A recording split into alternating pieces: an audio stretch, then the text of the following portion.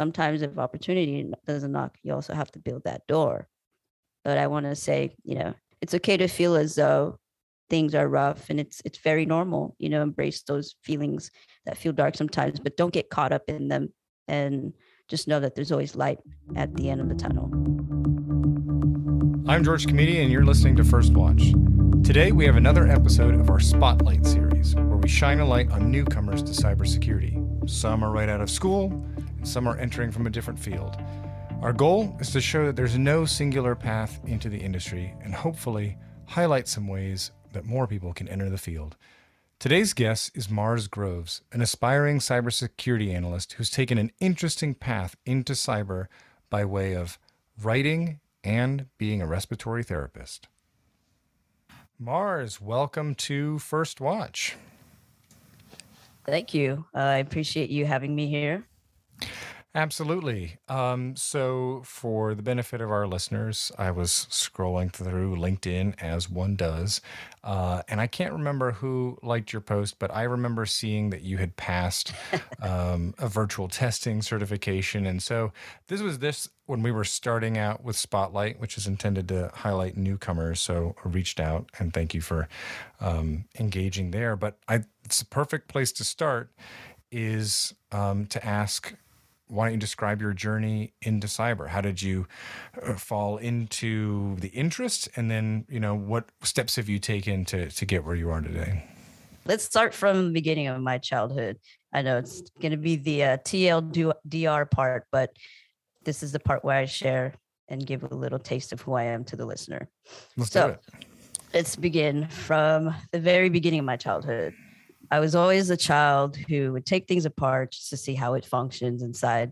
Every time electronics would break, my 5-year-old little self would just open them up and fix them. My mom thought that was a little unusual, but she found it interesting and decided, you know what, I should probably get this child their very first computer at such a young age. So from a young age, I already had a quote unquote hacker mindset. The funny thing is, my obsession as a child growing up was this electronic typewriter that I had. Nice. All I wanted to do is just type stories I'd think of and just type.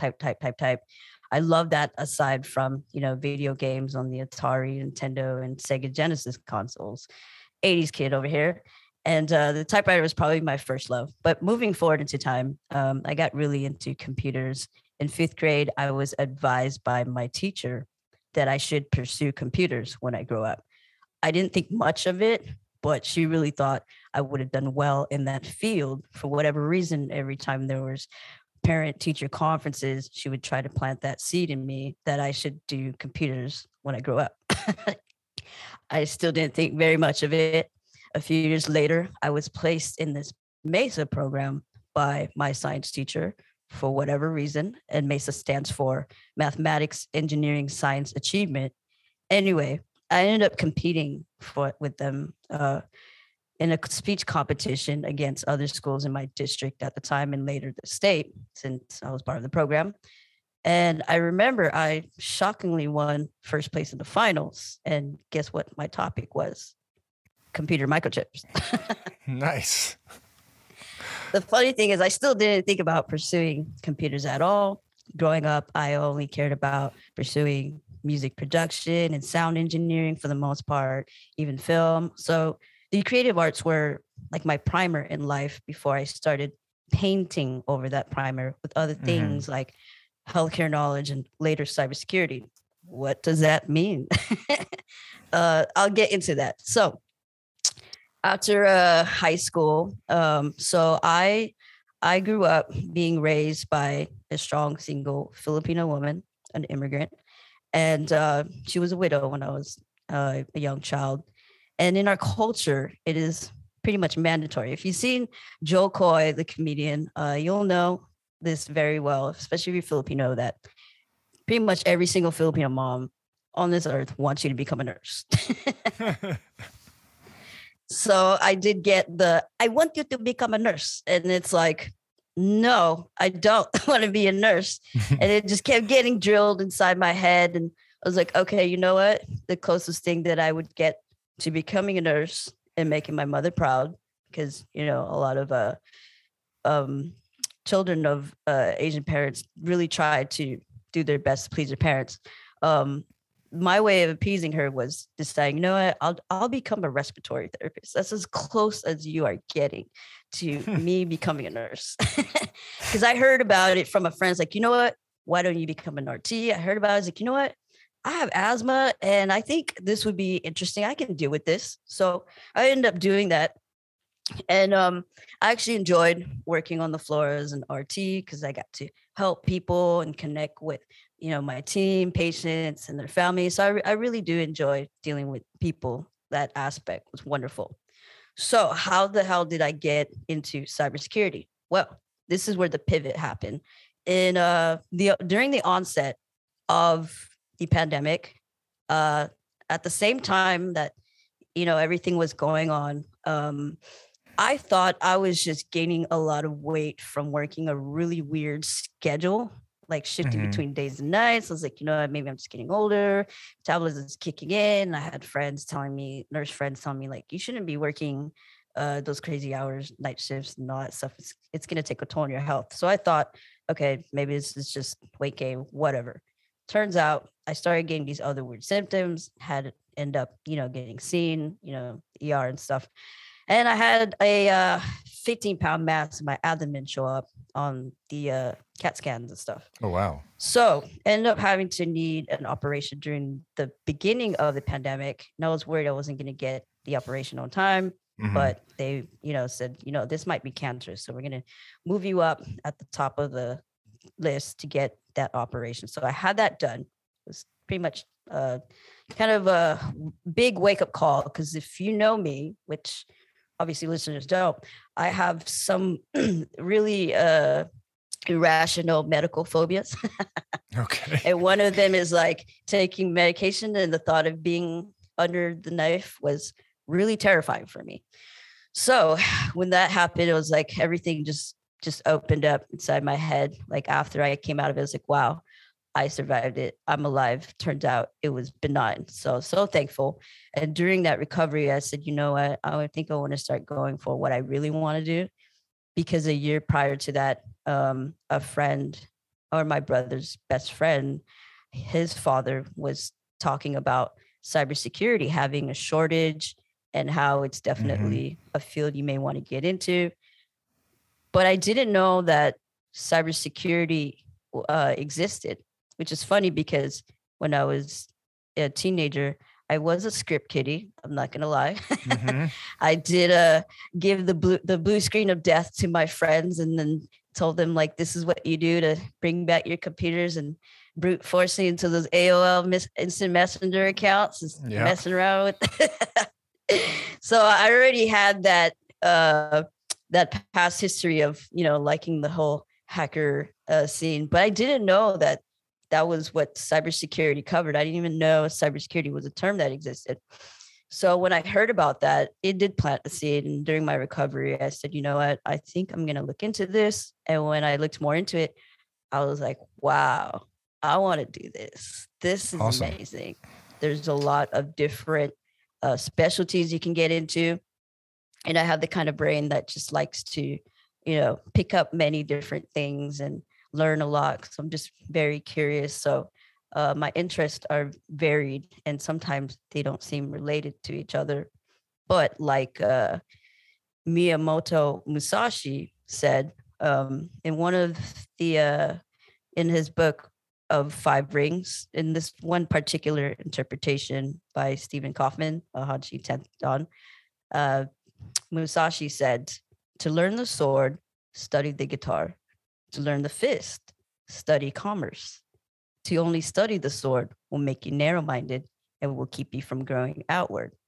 So even though I have these different varied interests, in some ways, I know that they will connect in terms of how my perception is when I view like a problem in cybersecurity or come up with a solution. So anyway, back to the recovery. Okay, so so I decided during that time that I was going to pursue cybersecurity. So I started looking into boot camps, and I found a cybersecurity boot camp nearby at UC Irvine. I said, you know what? got some money saved up. I'm going to just go ahead and go for it. So I did it. I loved it. I was thrilled. And then towards the end, I said, hey, I think I should, start volunteering. And so I started volunteering when I reached out to first, I had to reach out to different people on LinkedIn. Let me just say that fortune favors the bold. Yeah. Sometimes you have to put yourself can I out there. Stop you right there for 1 second? Yeah. What do you think was the volunteer route is interesting to me. What do you think was the part of your thought process that was like, okay, boot camp, I should volunteer? Because I haven't heard that a lot. It usually feels like boot camp goes straight to job application. How did you come to that approach? So my thought process was that, okay, I am probably going to have some difficulty getting into the industry because I don't have a bachelor's degree at that time. So I was thinking, what can I do that will help me learn and also provide value in return as a win-win situation? So I said, I think volunteering is an excellent way of doing that. And as someone who loves, servicing others and giving to communities, it just sit right with me. That's So cool. I started deciding I'm just going to reach out to just random people, this nobody, no one knows. I don't care if I look silly. Sometimes you just have to be vulnerable when you put yourself out there. So I did that. And someone actually responded because they had this cybersecurity publication that accepts volunteers, SecJuice. He said, hey, why don't you come and join us and start from there? So I was like, excellent. But it's funny. He kept forgetting to set up a meeting with me. So it took like a few months for him to finally say, hey, I'm so sorry. I totally slipped my mind and, traveling, spending time with my girlfriend, so on and so forth. And then finally, he put me on their little Slack and allowed me to start writing articles, which also goes back to the idea that sometimes you have to knock more than once. For sure. Because you never know when you have an interview or you talk to someone. Sometimes they really are genuinely forgetful that they're supposed to reach out to you. And it doesn't hurt to say, hey, here's a little nudge. Look at me. Can you take a look at this or whatever? Yeah. So I did that and was being persistent about it and ended up, starting to get my feet wet, writing articles and posting and stuff. And that actually ended up opening up doors because he was like, you know what, I like your writing. Why don't you come, join the startup, a cybersecurity startup, WebGap that specializes in browser isolation. I said, that'd be perfect. Like I want to learn as much as I can because I'm new.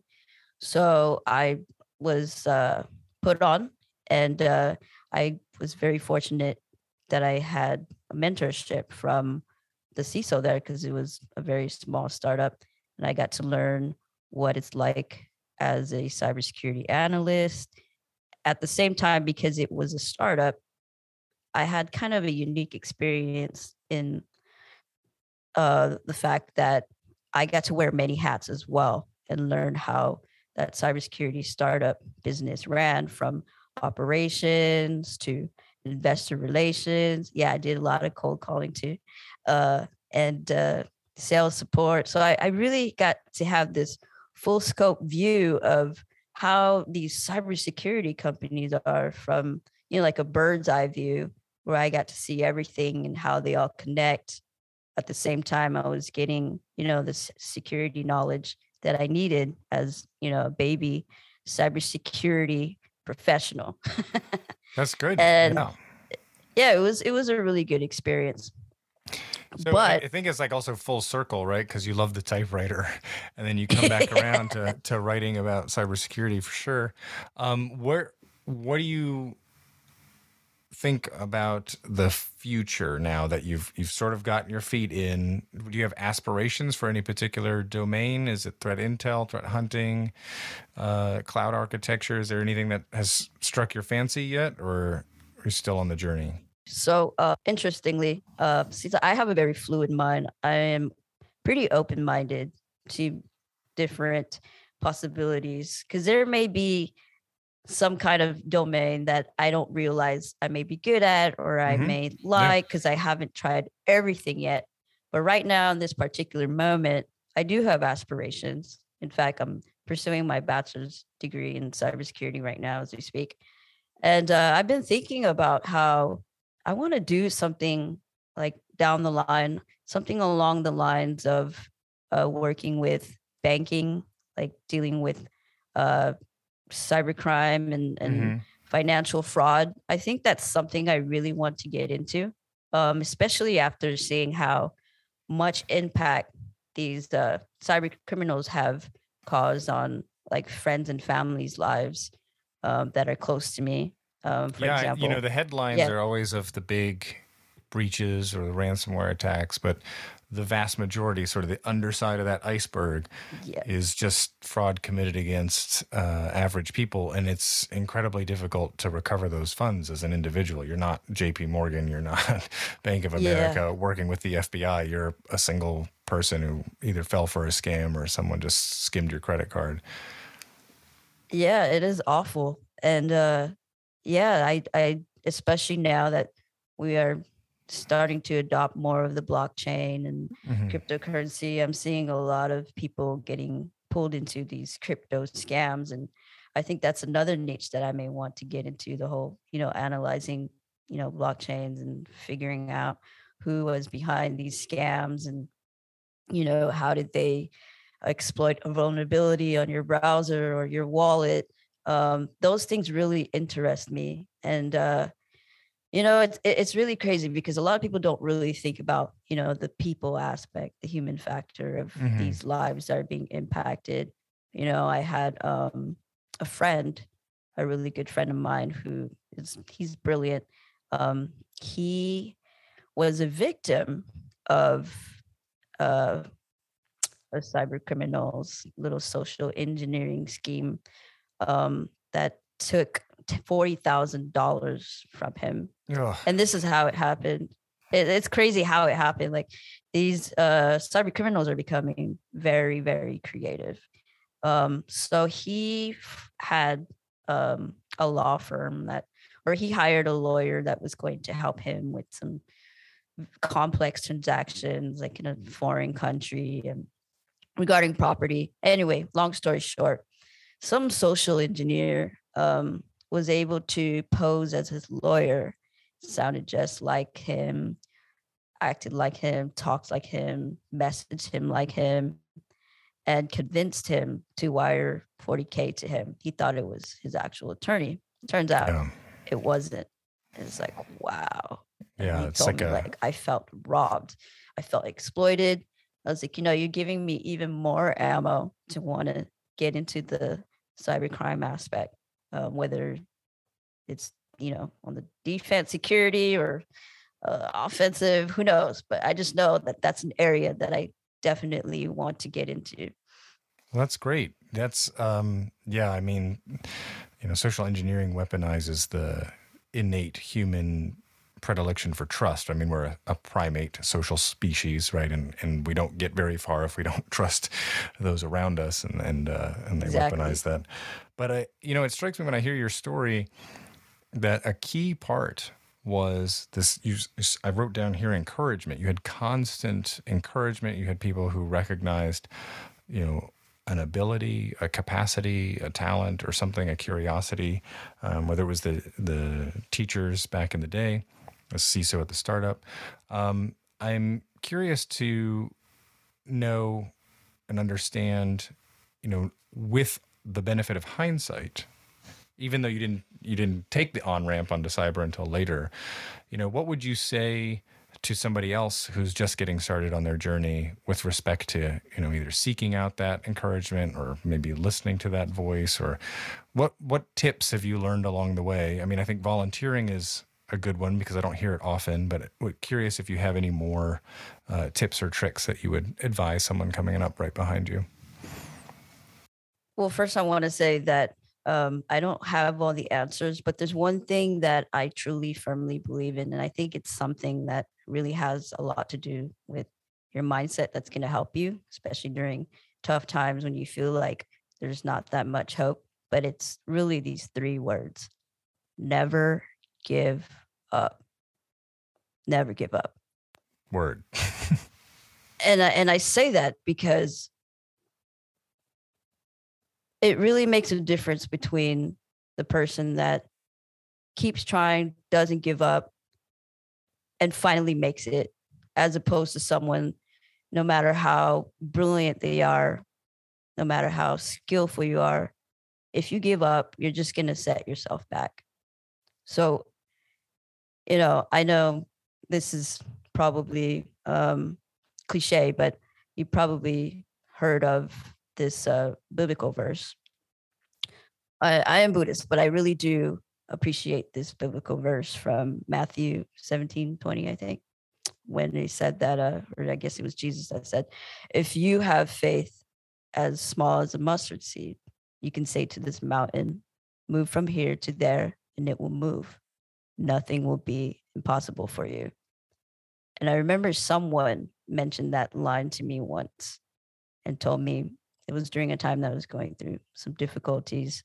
And that actually really stuck with me when I thought, like, wow, you can have like very, very tiny, tiny faith that, something miraculous can happen, or something will change, or something's finally going to break open and you'll finally get to that point where you want to be. But that's kind of how life is, right? If you recently saw like the most recent photograph of the universe, right? You get to see that the earth is so tiny, like this little mustard seed. That's right. That's and a good like analogy. This big ass multiverse, universe, whatever you want to call it. And it's like, wow, we're here as a miracle. So it's like, okay, this is what we are built for, to create miracles, and it's all mental, mind over matter.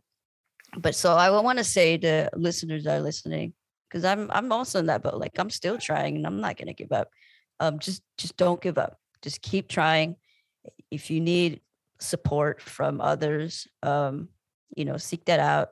If you want to talk to me, go ahead. I love rooting for people. I love supporting others on their journey, whatever it is that they want to pursue in life. You can always reach out to me. In fact, I am planning to have some like educational content up on my website that's just getting started. I'll probably have some like blogs and news up, primarily for those that are getting started like myself, so we can share that journey. So look out for it in the next coming months on marsgroves.com. You can also follow me if you need a cybersecurity buddy. I'm there. Follow me on Twitter at Mars Groves, and same thing under my LinkedIn, same name. It's easy to find me. But I think it's really important for people to stick together, especially when times are rough and, we're in a recession and people feel like, well, everything is closed on me. There's no open door. But hey, like sometimes if opportunity doesn't knock, you also have to build that door. But I want to say, it's okay to feel, as though things are rough, and it's very normal, embrace those feelings that feel dark sometimes, but don't get caught up in them, and just know that there's always light at the end of the tunnel. And that's all I have to say for now. Yeah, well, that is a perfect place to end. Appreciate you taking the time to share your journey. Appreciate you taking the time to share the resources and to put yourself out there as a cyber buddy. And we'll be sure to put that website in the show notes as well. So Mars, thank you so much for the time. Absolutely. I really appreciate it. Yeah, thank you. I appreciate you for bringing me on here. It's great what you are doing for others in the cybersecurity field who are new, and we appreciate you. Thanks, George. That's it for First Watch today. A big thanks to my guest, Mars Groves. You can follow Mars at marsgroves.com. and find Mars on Twitter and LinkedIn. We'll have handles in the show notes. First Watch is a production of Safeguard Cyber with original music by Matthias Saffaletti. Subscribe to First Watch wherever you get your podcasts. Thanks for listening, and until next time, stay safe, stay strong.